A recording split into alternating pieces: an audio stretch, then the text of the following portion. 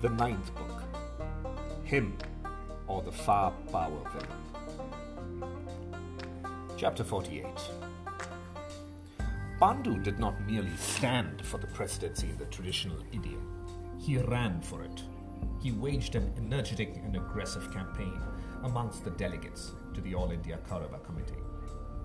Those who had trudged with him through the villages, those who had stood in his ordinary phalanxes of protesters to bear the bamboo blows of the British, those who had marched and sweated and suffered outside the range of the cine cameras, at last found in him one of their own kind to vote for.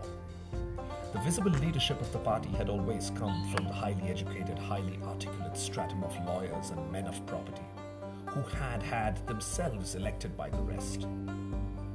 Even Gangaji, who had broadened the party's support and given it a mass base, had done little change to the pattern at the top, where a handful reigned, derided as a party bosses by the British and hailed as people's leaders by the Kauravas.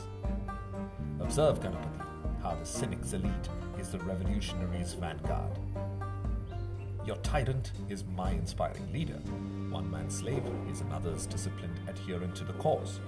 So it is that democracy produces oligarchs, and mass is always ruled by class. In the first election featuring candidates from the ranks, Gangaji's hand-picked godchild was too obviously a stalking horse to be convincing. The Mahaguru dropped some hints, but did not allow himself to venture out too far on a limb. As the campaign progressed, the ways of my pale son, Gangaji's days of silence increased. So, Pandu, the former princeling, became the first president of the plebeians. For a brief moment, we all inhaled the whiff of revolution. Pandu made a stirring speech of acceptance, promising action in the place of inaction. He was careful not to say the slightest word against the Mahaguru. Indeed, he expressed his unbounded reverence for the party's mentor and spiritual guide. But the very phrasing of his praise implied that his respect for Gangaji did not extend to his political methods. And his constant exhortations to break new ground were couched in terms that the Mahagurus and Dhritarashtra's admirers could never accept, even if they brought sections of the crowd to their feet, clapping and whistling. It was exhilarating, Ganapati, but it could not last. However right Gangaji had been in the strategic sense when he implied that the presidency did not matter, he could not wish away the prominence that the position gave Pandu. The excitement of his supporters at Pandu's election posed a threat that could not be allowed to grow. From the expressions on the faces of the others, it was clear to me that Pandu's presidency would destroy either the party or him. The Mahaguru was never one to tolerate divisiveness, and he said as much in one of his characteristically long and complex letters to the new president of the Kaurava party, who saw the text in the newspapers a day before the letter reached him. I couldn't agree more, Pandu said when he read it, which is why I would appreciate it, Gangaji, if you would urge the recalcitrant elements of the party to rally around their elected president, instead of making such divisive noises. He wrote that down in more diplomatic terms, posted it to the Mahaguru's ashram, and released it to the press a day later. Gangaji didn't particularly care for this reply. The roots of division must be traced deep in the soil, he declared in an editorial in the weekly newspaper. It will not do to merely cut off its branches. Divisiveness and disloyalty do not flourish in the bright heat of the sun, Pandu said sententiously to a peasant rally the following week. They grow in the shade afforded them by the leafy boughs of an old banyan tree. The first moves had been made in an elaborate game of chess. But if chess is so much civilized than boxing, one sport to which Indians have never taken, its attraction for us lies in the careful unfolding of calibrated stratagems. The open warnings to be on guard, the ever-present possibility of an honorable draw, the very things pugilism does not permit. The contest between Gangaji and Pandu, however, admitted of no defensive moves, no sidesteps towards stalemate. From the moment it began, a knockout punch was the only objective. It was a match in which, for either side, no draw was possible.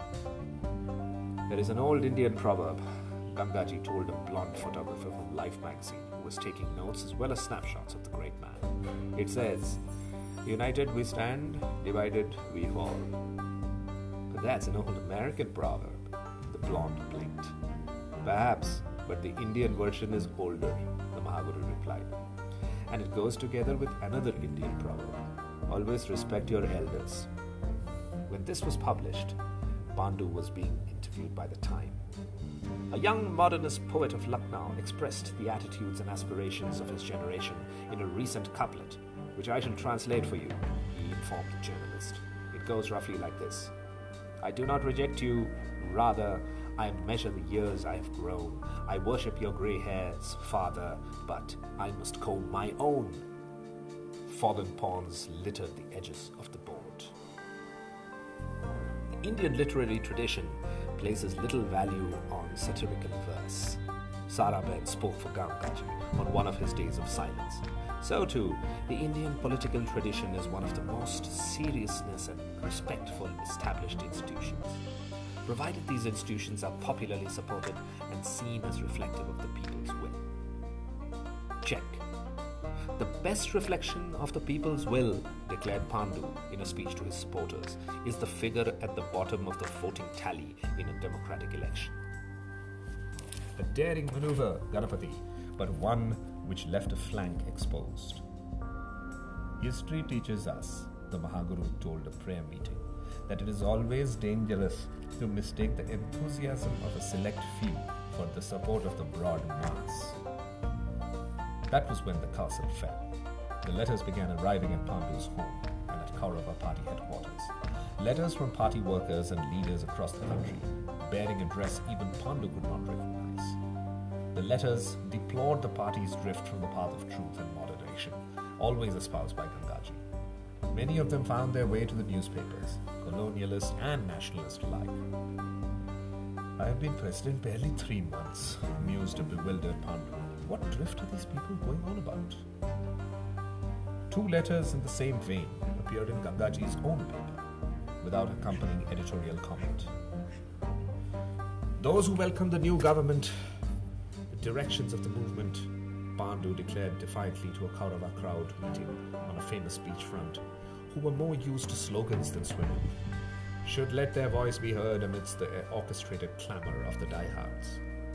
Do you all not give me your loyal support? No! Rose the crescendo from the sands. Shaken, Pandu wrote to his former mentor. There appears to be a systematic campaign within the party to undermine me and question my leadership of the party. Such elements do not derive solace from your silence on the matter, which could even be construed as tantamount to tolerance of anti-party activities. I shall be grateful if you would kindly lend your voice in support of my attempts to move the Kaurava party forward. A statement from you disassociating yourself from some of the excesses of those who claim to be your followers would be greatly welcome. He sealed the letter and marked it confidential. This time there would be no copy for the press. But now it was the Mahaguru who published the correspondence. It is not for me to advise faithful servants of the Kaurava cause against acting according to the dictates of their conscience, Gangaji stated piously in his printed reply. Leaders should never lose sight of the concerns of their followers. Pandu's ranks were decimated.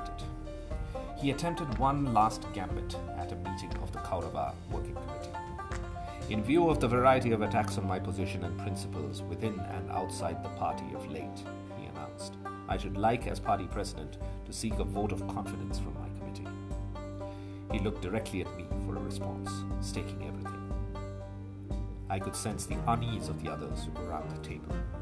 I felt like Caesar pushing a knife into Brutus. Don't do it, my son, I said, my voice hoarse. Do not ask this of us. The look of pain that crossed his pale face still haunts me. Not to receive a vote of confidence was as bad as receiving a vote of no confidence. The game was over. Pandu had toppled his own crowned head. He resigned.